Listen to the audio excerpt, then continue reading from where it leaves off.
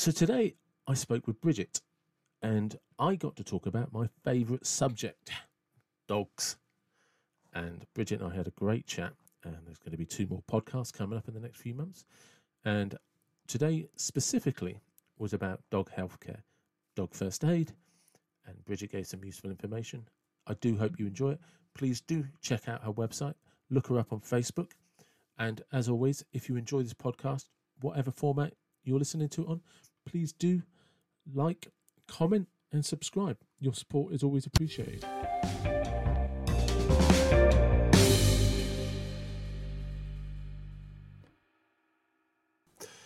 Good morning. Welcome to the David Watson podcast. Good morning. How are you? I'm very well, thank you. I'm very well. And this one I'm very excited for because we're just going to be talking about dogs, really, aren't we? Absolutely. All things dogs. Yeah, exactly. All things dogs. So just for reference, just as you and I were talking at the beginning, I know you have a Staffy. What other dogs? What are all of your dogs or pets? So I have 2. I would love more, but my husband's not so keen. So I have 2 at the moment. So I have Alfie, who is my Staffy. He is just turned 5 years old. And I have Mabel, who is an old-time bulldog, and she is 4. So a lot of people don't know what an old-time bulldog is. She's like the original breed of bulldog before they were bred to be like the English bulldogs are now. Yeah. She's very tall, very leggy, a lot finer than a bulldog, a longer nose. Looks almost like a slightly shorter boxer. Yes.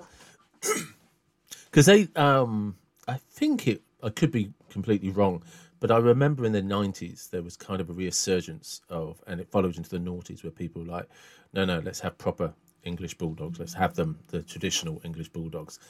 And I remember seeing them and finding them on the internet. Breeders were going back to the original, how an English bulldog should look like, or British bulldog should look like. Yeah, because they're trying to get rid of the health issues that unfortunately have come with the breeding that has gone on in the past. So they're trying to get back to the original breed and to try and breed out some of those health issues. It is a strange one, isn't it? Because, you know, I'm not really into like criticising people or criticising institutions or organisations, but the Kennel Club, for all of its excellence, promotes, I don't know if promotes is the right word, but they've allowed this breeding of certain breeds. I mean, they do it with German Shepherds with the shorter legs at the back and things like that. And they've allowed this sort of breeding, and it's just like, but that breeding creates health issues. It does. I mean, I think you're right. The Kennel Club do some incredible work. I think the issue is they set kind of breed standards. Yes. What is expected within a breed. But unfortunately, like everything, those standards can be interpreted slightly differently by different Absolutely. people. And therefore, one person's view of what that standard means versus somebody else's is different. And I think that's where a lot of the slightly excessive, let's say, breeding towards things that aren't as good for our health has come into play. Yeah, I mean, for me, my issue would be because you're right, they set the standard. And so by setting the standard or setting the bar, they are saying to people, if you meet our standards, you will get Kennel Club recognition. But they're not saying to people, you've gone too far. We're not allowing your dog to enter our competitions. You know, and that's where I feel the responsibility lies with them. You know. Yeah, I think in the last few years they've started to address that in some ways in terms of breeding, because they will only register pups from a bitch. I think 4 litters in their lifetime. Oh wow, that's good. Yeah, and then if anybody has breeds more than that, they can't register them with the Kennel Club. They won't come with Kennel Club registration. And obviously, from that perspective, if they're not registered with the Kennel Club, they can't participate in a lot of the showing and that goes on anyway. So I think they're kind of trying to control it from that perspective now. But in terms of certainly they've done a lot of work in terms of breeding dogs and how dogs should be bred and making sure the welfare of the bitch is paramount and the welfare of puppies. So they're addressing it from a slightly different angle, I think. But that's good. I mean, I didn't know that, and maybe that's something. It's I wasn't aware they'd brought in breeding rules, and I'm pleased with that because they've done a lot around breeding. That is really, really good, and it is nice because they are regarded as some of the best standards in the world, and it's just nice they're addressing them. But back to your dogs, all right? So what did you say the bitch's name was again? Mabel, and she's a traditional English bulldog. Yes. Yeah, she's what they call an old-time bulldog, or sometimes they're known as Victorian bulldogs. So she's the traditional breed of bulldog. And how long have you had her? Since she was a puppy. So she's 4 now.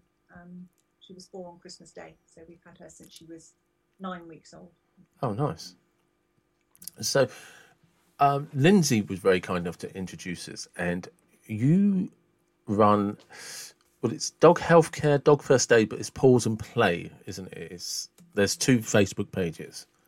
Yes, there is. So my overarching business is Paws and Play, which covers really anything to do with canine physical and mental health and well-being. So I'm very, very passionate about people understanding the benefits of mental well-being in dogs as well as physical well-being. So I do a lot around promoting that, and I'm currently working on some new courses relating to how to prepare your dog for their slightly senior years, because like people, dogs are living longer lives, but again, like people, that's not necessarily a good quality of longer life, but there are things that you can absolutely do.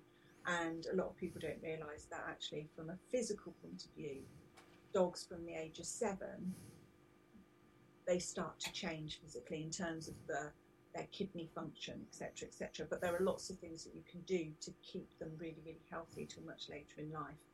So I'm doing a lot of work and education around that at the moment. I'm also doing an awful lot of work at the moment around pet theft, because that's becoming a major issue right now. And then the other part of my business is dog first aid. So I actually teach dog owners and dog professionals what to do in emergencies. Because you are out across the field and your dog cuts itself badly and they're bleeding heavily. What are you going to do? A lot of people don't think about that until they're actually in that situation and they don't know what to do. And let's be honest, you can't call an ambulance for your dog. No, it's true though, isn't it? Because Because I mean, would you recommend? I mean, what do you recommend? In terms of, so I cover lots of different subjects, but in terms of bleeding, what I do is I show people how to apply a swab, how to apply a bandage, the fact that you need to keep, if it's a limb, you need to keep the wounded limb raised. A lot of, especially with bleeding, a lot of it is very much about focusing on keeping yourself calm, because if you're anxious and you're panicking, your dog picks up on that and their heart rate goes up and they bleed more. Yeah. So it's what can you do to stay really calm? And I talk people through what they should carry in a first aid kit. As a bare minimum, what should you take out with you whenever you go out with your dog? But, we cover lots of things. I teach people how to do CPR. I teach people what to do if their dog is choking, what to do if the dog has a major burn, because actually hot drinks is the most common cause of a scald in a dog. They either knock it over they either knock it over. Right. So, I have this image of people giving dogs hot drinks. What are you doing, you crazy people? Some people do give them tea, but I think they let it cool down a little bit. Yeah. But yeah, so things like, like I say, CPR, major burns, choking, bleeding, heat stroke.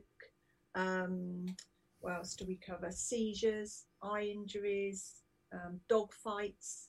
So, lots and lots of different subjects, and what you do as a first aider. And the way I explain it to people is a bit like, if you're a human first aider, your role, if you're dealing with an incident or a patient that's been hurt, your role is to try and keep that patient stable until the paramedics arrive or until they get into medical care. As a dog first aider, your role is to keep that dog's health stable so they don't deteriorate anymore till you can get them to the vets. And I teach you what those things are to do. I love it. Is it possible, because bearing in mind, you can't give a demonstration over the internet sort of thing, certainly not in this format.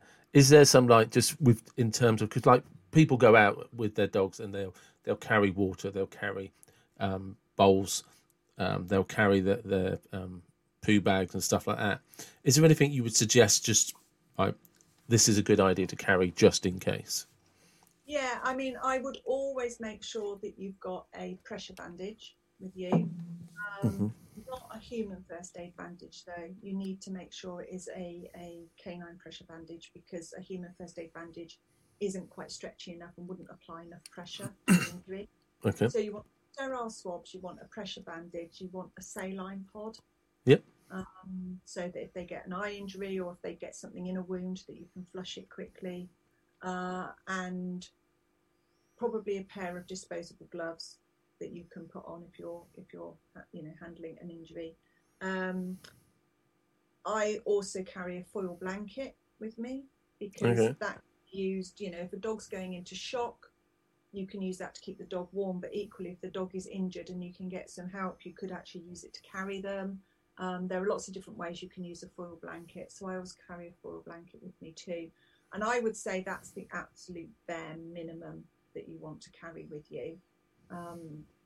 But obviously there are lots of other things that you could carry with you. But I would say, in terms of bare minimum, then those are the things you should have. Okay. Yeah. That becomes quite a kit.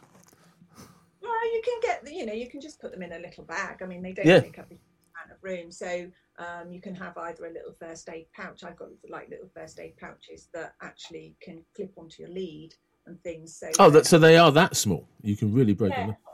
I mean, you won't be able to describe this to your people that are listening, but they're that fits in your hand. Yeah. So literally, it fit in the palm of your hand like that. Yeah. So do you sell them? Yes, I do. You do sell them. Okay. So we're going to need that link for the Bridget shop. First aid kit. So I'm just writing that down.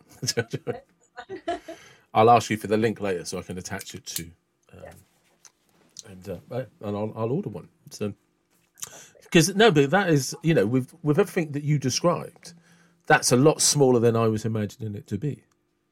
I mean, they don't take a massive amount of room. I mean, I've got the actually little pressure bandage. Yeah. So it doesn't take up a lot of room. It's not bulky and heavy to carry around, but you've got the bare essentials. The dog gets injured. But I mean, because obviously people on YouTube will be able to see that, but for people who are listening on audio, unless Bridget has the hands of a giant, which it didn't look like, it actually fits in the palm of your hand. It's really quite small. It looked like it could easily fit inside a coat pocket. Yes, it does. So for reference. And no, I'm impressed with that. I'm impressed with that. So how did you get into this? So I've always had a passion for dogs. I trained, probably about 4-ish years ago, maybe a little bit longer actually. I trained to be a dog trainer, not because I particularly wanted to train other people's dogs, but I wanted to make sure that I built a really good bond with my dogs. Yeah. And I don't want to train them to be robots. I mean, they're not the best behaved dogs in the world. I didn't want them to be robots, but I wanted to make sure that I was doing the right thing and training them correctly and using the right kind of methods to train them, because there's so much out there on the internet that is so conflicting. Everything you read, you can read the opposite to. So I trained as a dog trainer originally, and I was working in the corporate world at the time. But I was also a keen runner, and I decided that actually I wanted to combine exercising my dog with running. So I took up a sport called Canicross, which is, if you haven't heard of Canicross, it's a sport where you basically wear what looks like a climbing harness. Your dog wears a specially designed harness that doesn't impinge their movement, and you tie yourself to them with a bungee rope, and then you run behind them across the fields. So it's like sledging, but you haven't got a sledge, you've got to run. Yeah, I think I have seen that. It's great fun, absolutely great fun. So I took that up, and there was no trainer really very local to me. So I actually then trained with a company called DogFit to become a canicross trainer.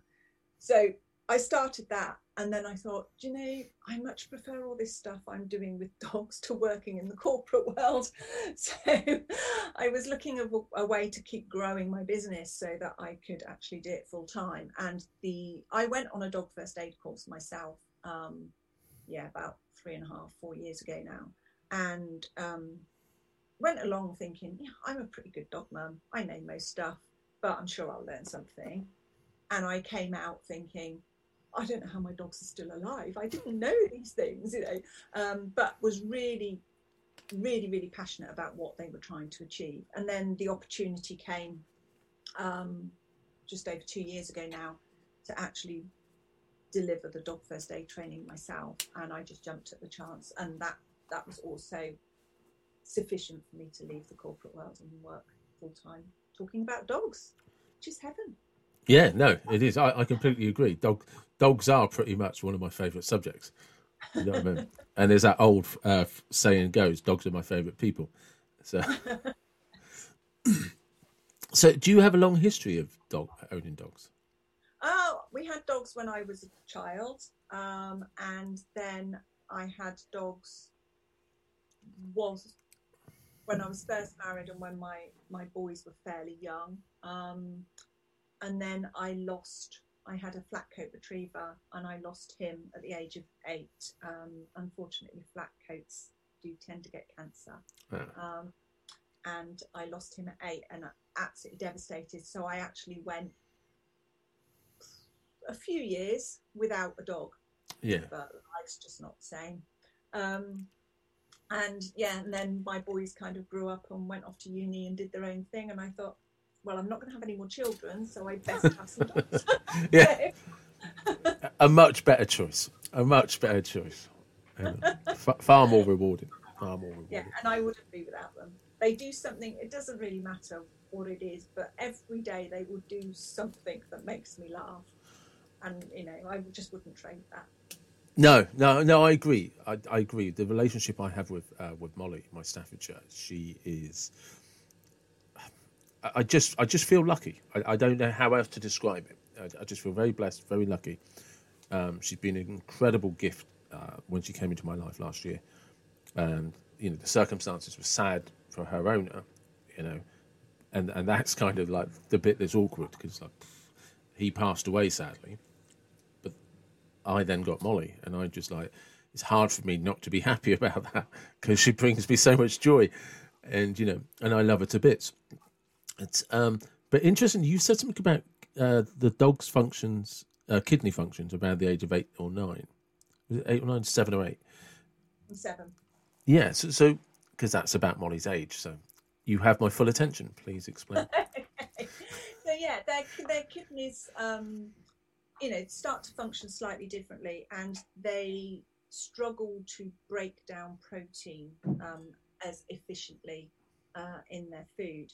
And so, you can start to look at, from when they're 7, looking at maybe changing their food, not radically changing it, but, depending on what you feed, you are better to feed, whether it's dry food, raw food, whatever you feed, you're better to feed a high quality protein but less of it than you are to feed more protein. So you want to reduce the amount of protein, but you want it to be a really high quality protein. So again, depending on what you feed, some feeds have meat byproducts in them as opposed to meat. Obviously meat is a much higher quality protein, so you want to start looking at the makeup of their food. And you can, if you're buying ready-made food, whether it be kibble or raw food or, or meats, whatever you're buying, there's a lot of information on the label. And, you can start looking at how you change their food gradually from the age of 7 to actually take strain off of their kidneys so that they can be healthier for longer. So yeah, there's an awful lot you can do, and there's a lot you can do for dogs as they start to get older.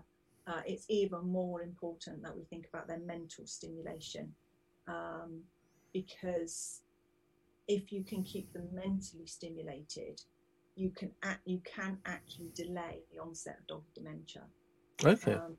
And as dogs are living for longer, there are more dogs with doggy dementia. But if you can keep them mentally stimulated, you can actually delay the onset of that as well. So there's a lot you can do for an older dog to keep them healthier for longer. I didn't. When did people start recognising dementia in dogs? It's been a little while now. I mean, as I say, I think that because dogs are living longer. I mean, even now, if you look, say, on the Kennel Club website, they would tell you for a lot of breeds that the average lifespan is 10 to 12 years. Yeah. With a lot of dogs now, it's 16, 17. I've got a friend who's got a Staffy that's 17 years old. Oh, Jesus. A friend with a Jack Russell that's 16. Now, the Jack Russell's gone blind, unfortunately, but she's still quite active. But there are lots of things that you can do. Again, if you do have an older dog that's going blind, what can you do to keep them feeling safe? The different things that you can do, the different sensory experiences that you can have for them, so that they use their other senses because you haven't got their sight. So all of that care around elderly dogs is something I'm really passionate about, because I think there is so much, some good, some not so good, but there's masses of stuff that you can find and read about puppies. Everyone's getting a puppy. Loads of stuff about puppies. Nobody talks about how you can really prepare your dog for older. And I think quite often, if dogs start to display strange behaviours as they get older, people just go, oh, they're old. But actually, there could be an underlying health condition that could be treated. But people just tend to put it down to age. So it's about raising awareness of things to look out for and what that might mean. No, because, I mean, I've pretty much had dogs my entire life, as a kid. Apart from a couple of years, we always had dogs. At one point, we had 3 dogs. And the thing about dogs is they're incredibly robust when they're young. And even when they get into their middle years, they bound about, they bounce off everything. They are just robust. And then with all my dogs, there is a point when you suddenly, and it is quite sudden, they slow down slowly. They don't stretch as much. They can't stretch as far. They're not as playful. They might be mentally as playful, but physically they're not as involved. And it's that thing is, you start to notice them getting old, and then it kind of stays level pegging for a while, until sadly they tend to go. But until you mentioned it, I hadn't thought about that. I have never seen information about what to do with old dogs. No. And it is about preparing them. It's about not waiting until they start to decline. It's what can you do before that. So dogs are really, really good at masking pain. Dogs don't really show pain unless it really, really hurts. So a lot of dogs can suffer from what we call silent pain. So basically, something's a bit sore, something's a bit stiff, but they just mask it. But by the time you do notice it, so if you do think, she's got a bit of arthritis in her hips and she's starting to really struggle, there are things you could have done before that, but people just aren't aware of it. Supplement, and there's some fantastic supplements out there. I don't know if you've heard of UMove. I have. UMove is a really, really good supplement. Very, very good. Unofficially, because I know humans that take it. Yeah, you can get it for humans too. But I know humans that have taken the animal one because it was cheaper. Yeah, I'm not sure. But probably just doesn't taste very nice, but it's got the same stuff. Yeah. But UMove is very good, and especially dogs with joint pain. And but a lot of people will wait until their dogs become really stiff before they start to feed it. Whereas Alfie, as I say, he's 5. He turned 5 last weekend. I've put him on UMove now. Now he's only 5, You could wait until they're about 7, but there's nothing wrong with him. He's got no stiffness, he's got no joint problems, but I want to protect his joint because I'm aware that, he's not that far off. His body's starting to change the way it processes things. So, there's a lot of things that you can do in advance which actually will prepare them and keep them more comfortable. Yeah, no, I've written that down actually because Molly's not showing any signs, so now's probably a good time to start giving her supplements. Yeah, absolutely. Yeah, it is absolutely, especially if she's 7. Well, I think she's probably it's a bit confusing, but I think she's probably 8 to 9, maybe even 9 years old now. Yeah, so definitely time to put her on to she starts to get stiff. Yeah, she's definitely at the moment not showing any signs of anything, but like you say, it's anything that you can give her before is going to aid her further along. In regards to older dogs and mental stimulation, what would you recommend? It depends very much on how active your dog is, but if your dog is still fairly active, you can do things like scent work with them. So there's a really, obviously, we need to wait till COVID's over and we're allowed out again. But there's a really interesting thing that you can do called man trailing. Yes. Now, man trailing is great fun. It's really, really good for dogs.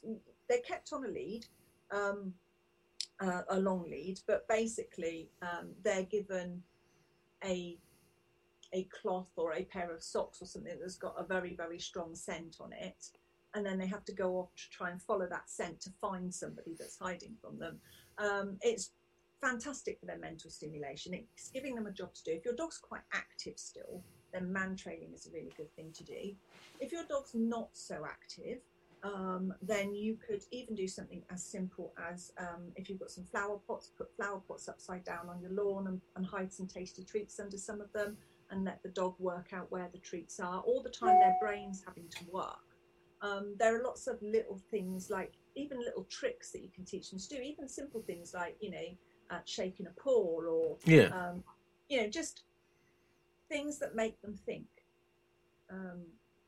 But there's lots of different kind of, if you've got a dog that's starting to lose their sight, then, if you're able to put some sort of pots in the garden that maybe got lavender or thyme or lemon balm or things that have got really nice smells, and take your dog out on the lead so that they know where they get to learn where the pots are, but they get to know where the smells are. Processing those smells, again, is really, really good for their brain. And so it's just giving them something to think about that will keep their brain active. And depending on how physically active they are, there's lots of different things you can do.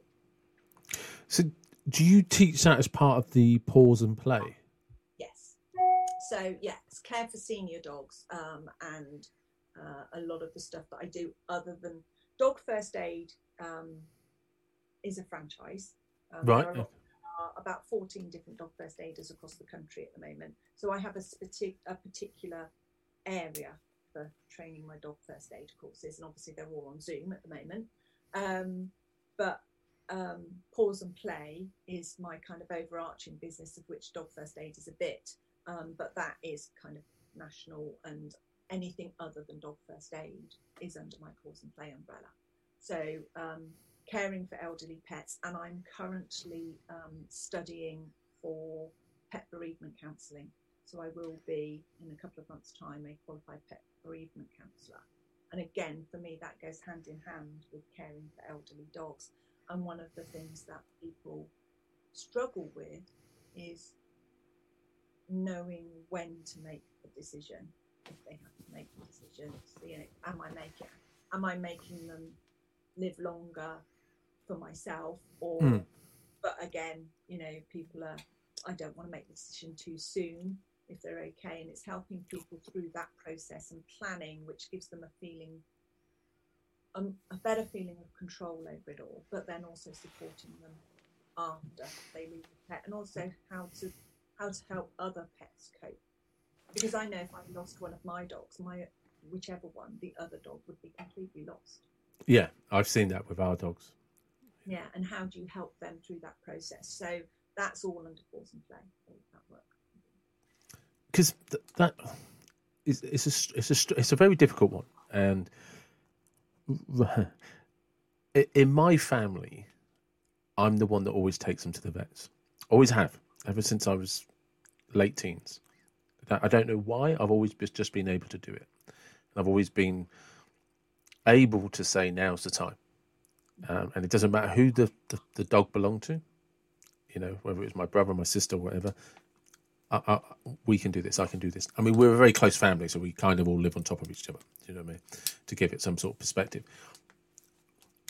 But for me, that always came from a place of, as upset as I am, I couldn't let them go in on their own.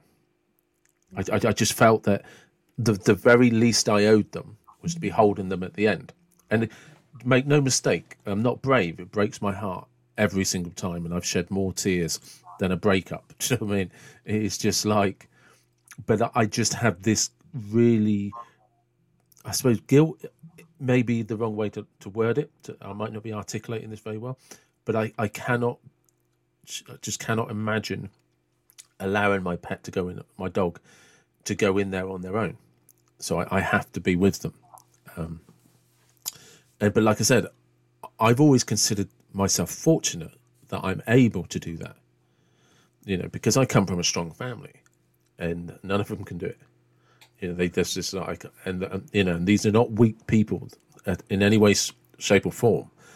And I think it's one of the hardest parts of owning a pet, but particularly a dog, is when that you get such a bond. Like, you know, like you and I were saying at the very beginning, your two sons went off to university. I'm going to get some dogs. And we were both talking about just every day how rewarding that is. And then there comes a time, and it's so difficult, where you often have to be the one that makes a decision. And you, in my experience, and you don't often get much warning. You know, but like you were saying, by the time you realise they're in pain or something's wrong, and you go to the vets, it might not actually be something that you can do anything about. And sometimes you might be lucky and they can be medicated, and they can continue to have a healthy life for a couple of years. And you get some then, okay, we're now in the latter stages of their life. So you get some mental preparation. But I've had quite a few cases over the years where the vet's like, there might not be anything you can do. And before you know it, 5 days later, you're burying the dog. And it's hard. It's hard because my experience again with vets is they will never tell you have to put the dog down. They will just say, no, exactly that. So they normally say it may be in its best interests, you know, and it's the toughest of days. And then afterwards, the very thing that brought you so much joy is not there. Exactly. And that's why I think, you know, pet bereavement counselling is really important for people, because they are, more so now than ever, I think, they are such a part of our family. It's like losing a family member. You know, definitely. They're not just a pet. Yeah. They're family, and you are going to grieve. And I think, you know, you mentioned guilt. I think a lot of people go through that guilt process. And it's helping people understand that, you know, that actually they shouldn't be feeling guilty. They've done what they felt was best for the dog with the information they were given, and they've actually done the right thing. And then, you know, it's like any loss, isn't it? You go through kind of the guilt, you go through the anger and all of those different things. But then if you've got another pet that is also struggling to cope, that kind of almost makes it even harder. So it's just giving people some advice and some you know, support through that process. Do you know, that just reminded me of a tragic but funny story.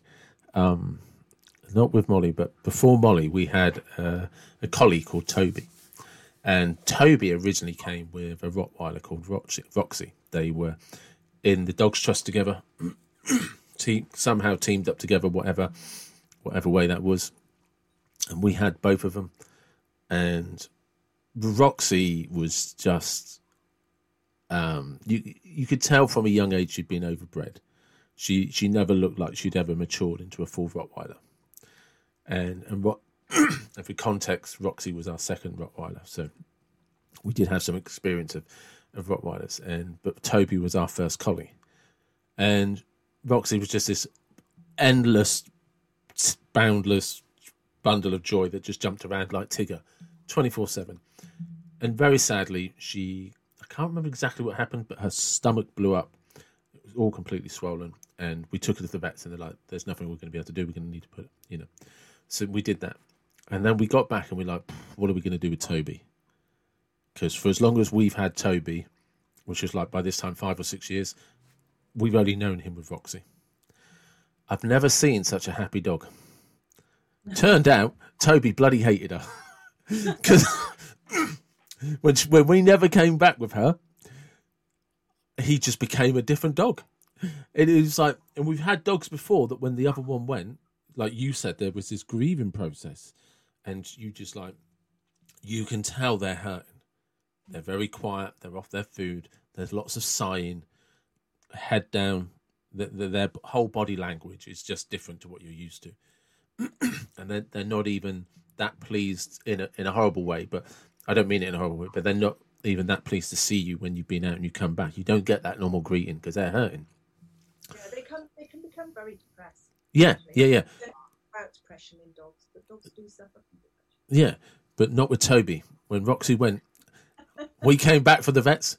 Toby realised we didn't have Roxy. He was doing cartwheels. I have never seen such a happy dog. And we were just like, wow, he must have hated her. Because our experience of other dogs was the depression. So, sorry, go on.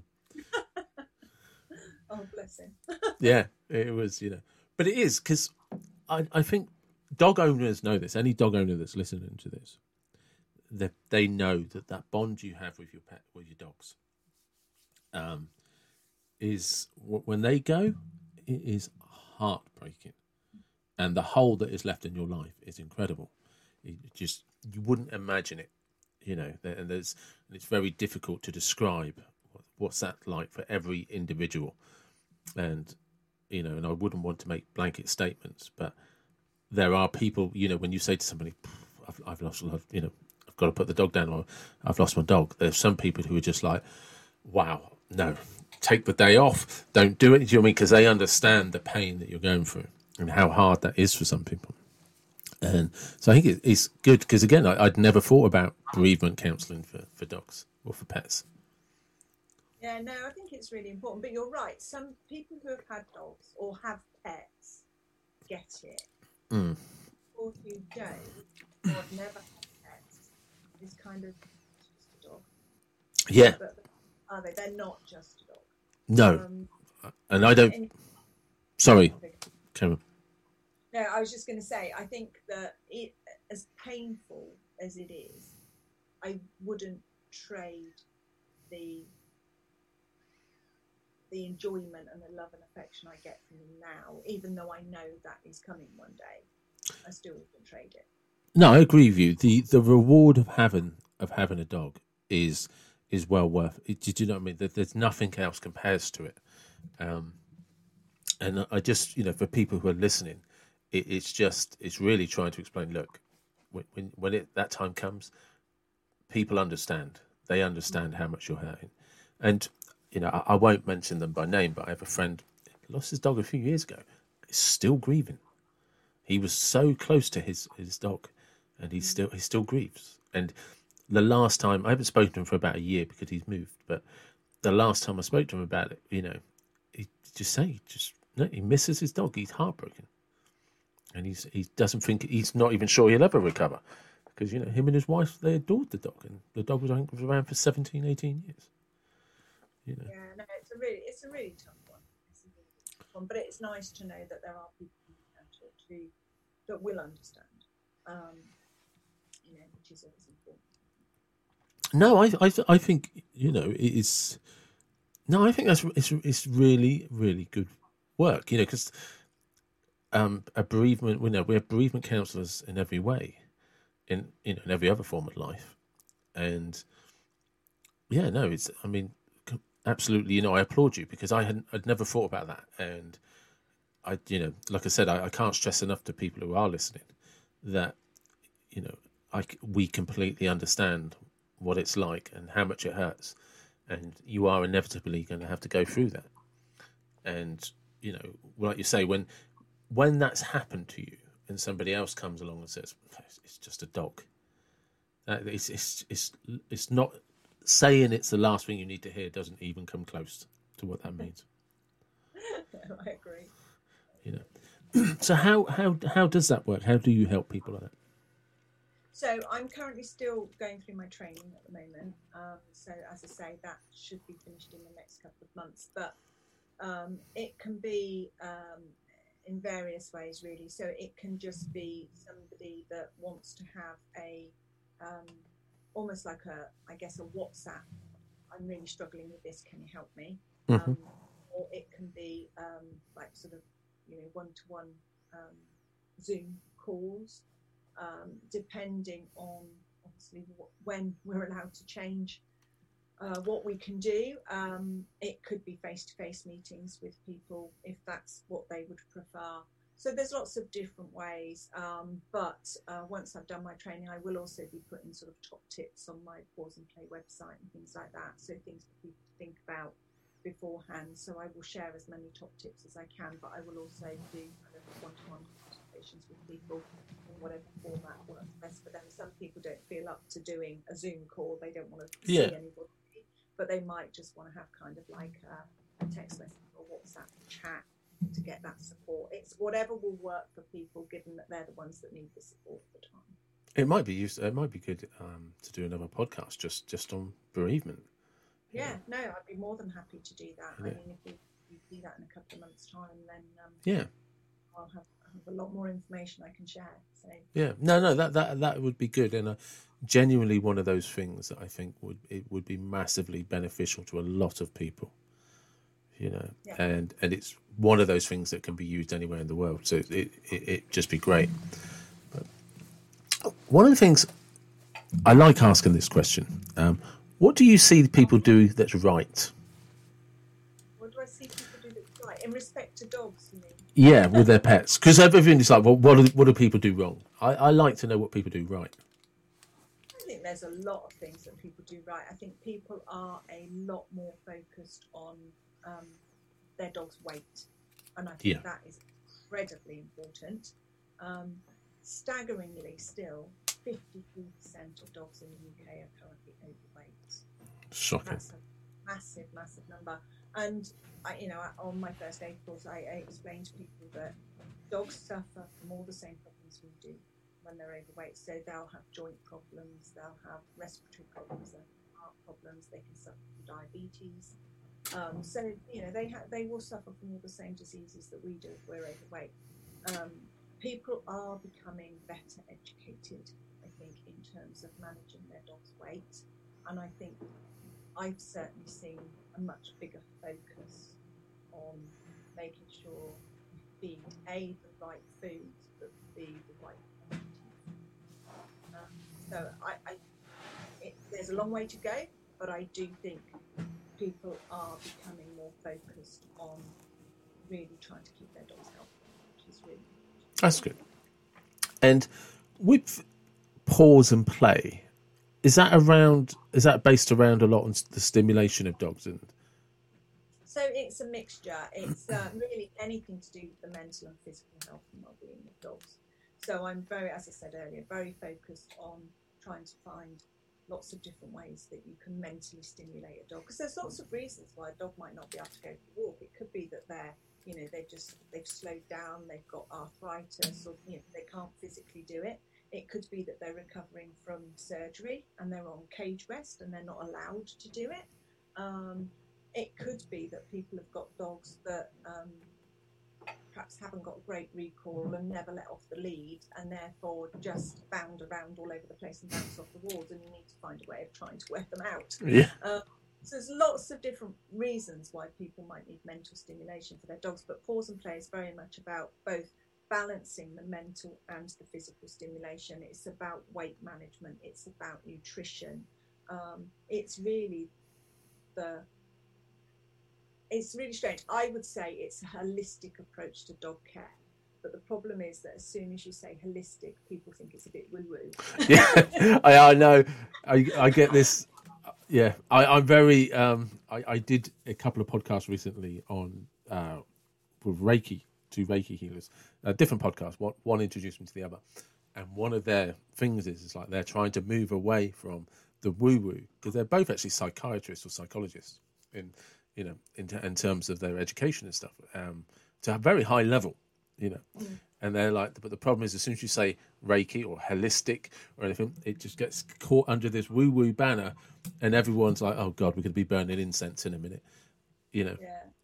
And agreed. And I think also as soon as you say holistic, for some reason people have it in their heads that if it's a holistic approach, you're not properly trained. Yes.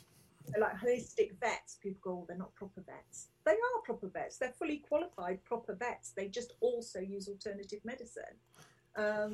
But, as soon as you say something's holistic, they kind of go, oh, you're not properly trained or it's not a proper thing. So I don't like to use the word, but if you use the word as what it actually means, then it is a holistic approach to dog welfare. It's really difficult, isn't it? Because it's just like, say, it's the same as if you use the word alternative medicine. Alternative, it's just like, no, it doesn't mean that it's not valid. Just means you don't have to have a prescription for a cardboard box or a set of pills that come off a shelf. It's like, so. I mean, you were talking about dog depression. Depression is a huge thing in humans, massive thing in humans, and I know nothing about dog depression. I don't. Right? There are lots of reasons why dogs might suffer from depression, but it can also be if they're on certain medications. It's quite. Certainly painkilling medications. It's quite a substantial side effect of a lot of painkilling medication, especially if a dog's on it for very long. It can actually cause depression. All right.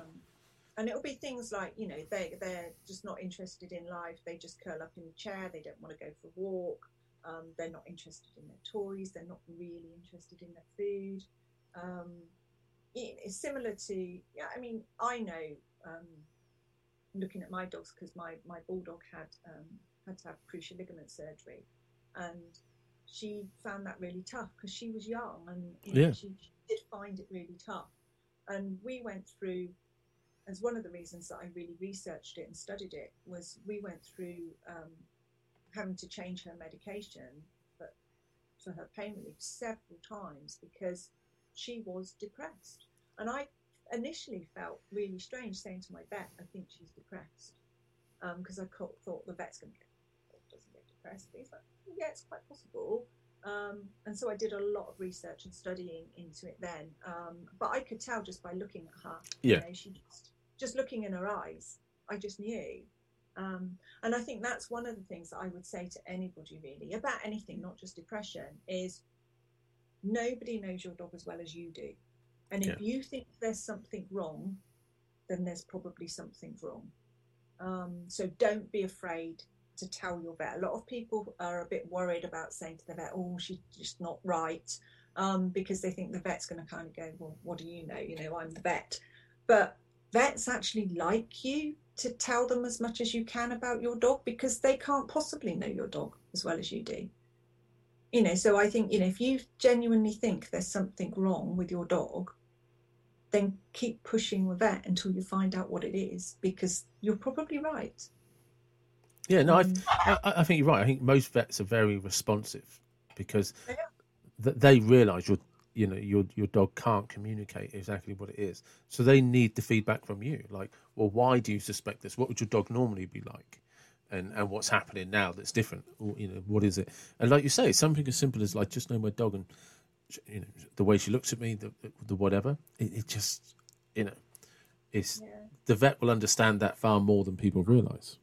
Yeah, they will. Vets genuinely want, they want to do the very best that they can, absolutely. And any help that you can give them is so beneficial. And I think the other thing is never be afraid to ask your vet to talk straight. and because vets are human beings and they've got feelings too, and they are not going to want to say something to you if they think it's going to upset you, especially if they're perhaps doing some tests and they don't quite know. A lot of the time they'll say, oh, we'll do some blood tests, and then people come away and they worry and they think, oh, what are they doing those blood tests for? But they don't like to ask the vet. No. And the vet isn't going to tell you, well, it could be this, it could be that, and it could be that, because they don't want you worrying about something that might not be. So, but I think, give your vet permission to talk openly with you, and then they will. It's not that they're trying to hide stuff. It's just that, they're human beings too, and they don't want to stand there and upset people. So, I think there's a lot we can do to help our vets that people don't really. That's a very good point. It's incredibly valid, because you're right. The vet is going to see lots of different people every day and in a week, and it doesn't know who is sensitive to what. If they don't have a relation, hopefully nobody has a really good relationship with their vet, because that means you're spending a lot of time, in making agonizing decisions. So the vet, hopefully you don't see them that often. And when you then are in their presence, like you say, they can't tell whether you want the truth. You want to know the ins and outs of everything. So you're right. You need to help them. You need them to come along. And I'm just getting conscious of the time. But before I finish up, sorry? We could talk all day. Yeah, I know. And this is the thing. I just want to, because you said to me at the very beginning of the podcast, and you said, I said to you, how many dogs have you got? And you said 2 at the moment, because that's all my husband will let me have. So at the moment. So where are the ambitions and the plans? Oh, do you know, if I could buy a field somewhere,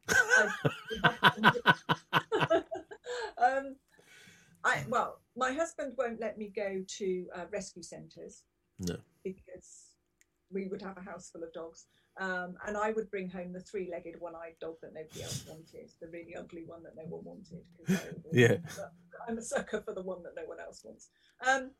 I would like another dog, mainly because I really do enjoy my Canicross, and although my dogs, they do enjoy it, it's not their favourite thing in life. No. They'll do it because I want to go, but they'd rather be having a good old sniff around in hedgerows and things. They're not really into.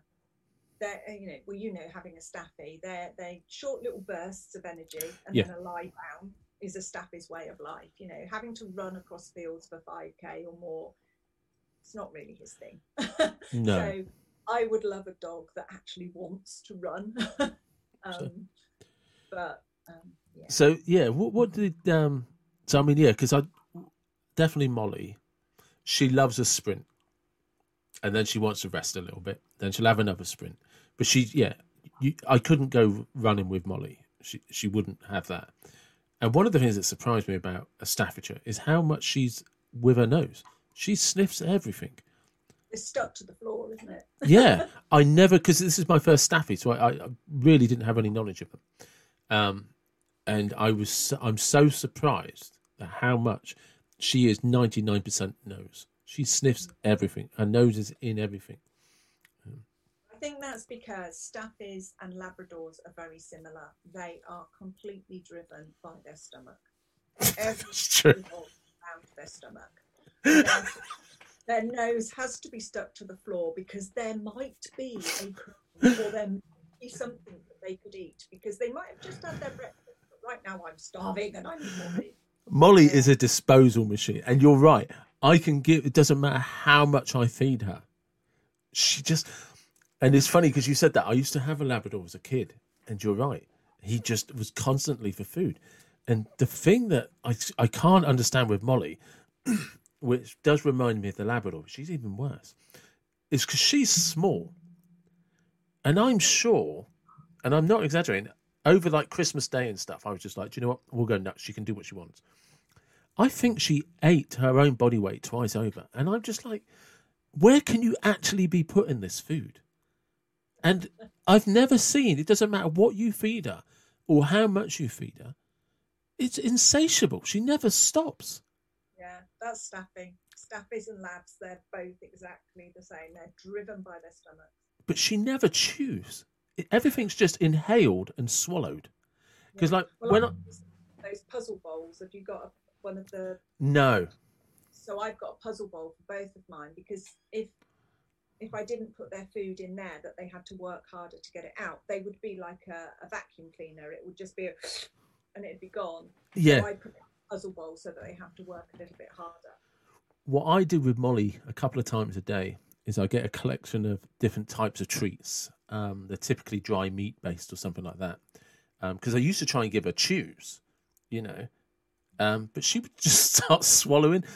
We had this, but I had to stop giving her chews because she, you know, like, yeah, she was swallowing, you know, like the leather type things they're supposed to chew on for hours.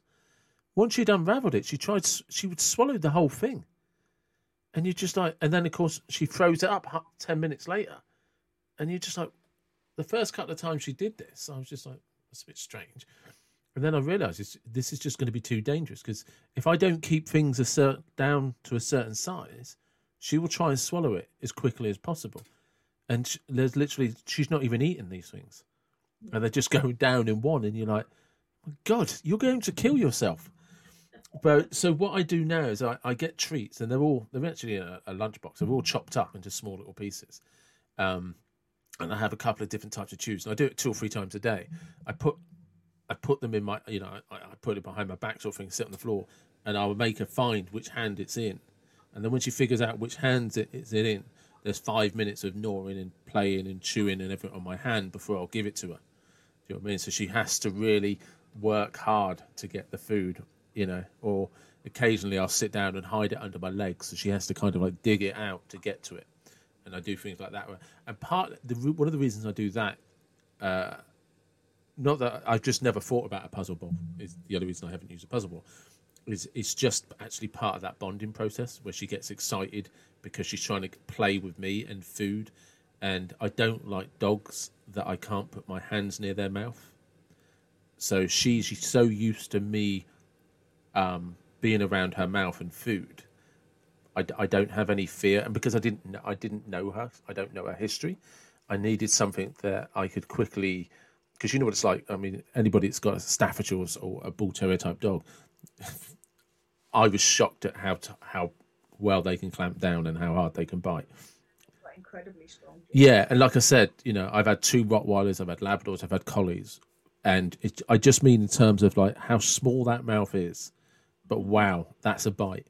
And I can't fault her. She's always been good as gold, but I needed something where she was used to my hand being around her mouth and with food, because I needed to know if there was any aggression or anything like that. And actually, she's incredibly playful. And of course, that then means when she does try to swallow something whole, I don't fear sticking my hand near her mouth trying to get it off her, you know. Yeah. You know. But interestingly, as I say, you know, because Staffies and Labs are very, very similar, I was reading a very interesting white paper the other day that had done this huge study in Labrador puppies and their lifespan, and it was saying that overweight Labrador puppies have a 2 to 3 year less lifespan expectancy than a puppy that is kept leaner. Wow! Because of the way that the body matures, if they're overweight when they're puppies, it actually can shorten their lifespan, which I found absolutely fascinating. Yeah, so just quickly before we finish off, because that's actually almost similar to humans as well, in some human research they're doing. But going back to the running with the dogs, what dog would you like for that?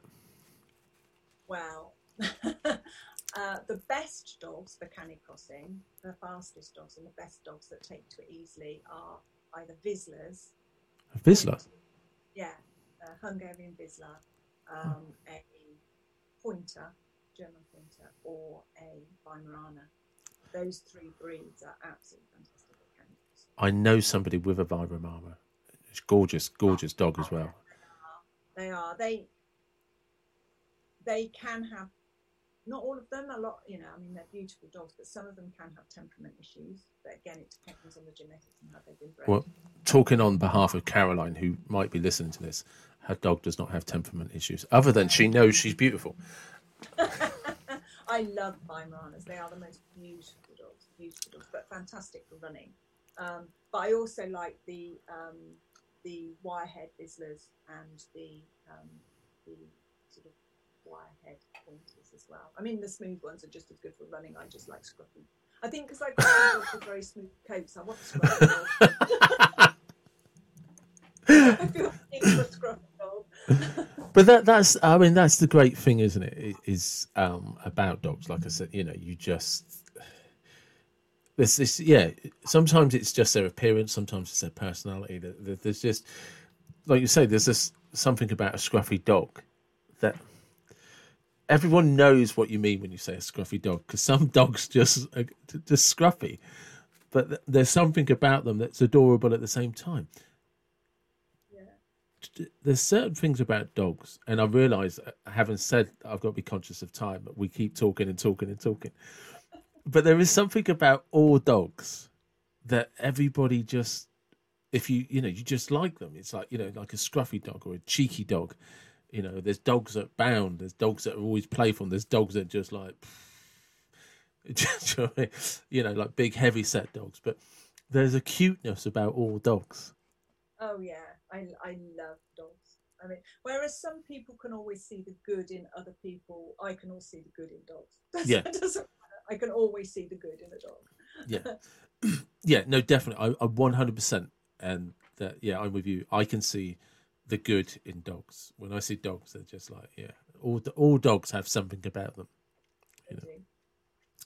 And that's probably the best place to end. Absolutely. Thank you. Thank you.